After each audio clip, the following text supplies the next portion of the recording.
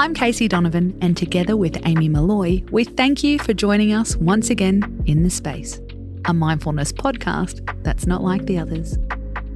Every Monday, our theme is Let's Do This, where we give you mindfulness tips to get clear for the week ahead. Do you ever feel like you don't have enough of a plan? At the beginning of the week, you're really just winging it. There are goals you want to achieve with your work, your workouts, your relationships. But how to get from A to B is all a bit of a mystery.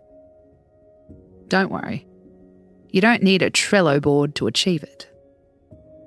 One sentence can help you continue to make progress. Just do the next right thing. You may have heard this phrase before. It's used in the Alcoholics Anonymous program. It's also a song in the Frozen movie franchise. There's a reason it's so universally loved. The next right thing is achievable and effective.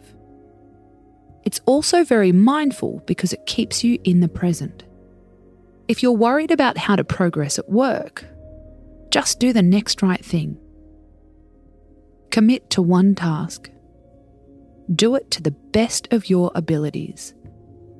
Try to stay curious in one meeting. Don't worry about excelling tomorrow or even a few hours from now. It doesn't apply to just your professional life. If you want to kick a bad habit, just do the next right thing. Turn up at one yoga class. Swap one coffee for decaf. Walk up the stairs instead of catching the next elevator. It's also a great team motto for your relationship. Do the next right thing for each other. Don't make that comment. Save them a croissant. Don't ask them questions during their work video call. All those decisions make a big difference. You can do right and you can be happy. I'm Casey Donovan and this is The Space. We're back tonight with another mood-soothing episode, a meal prep meditation to organise your thoughts. Space out.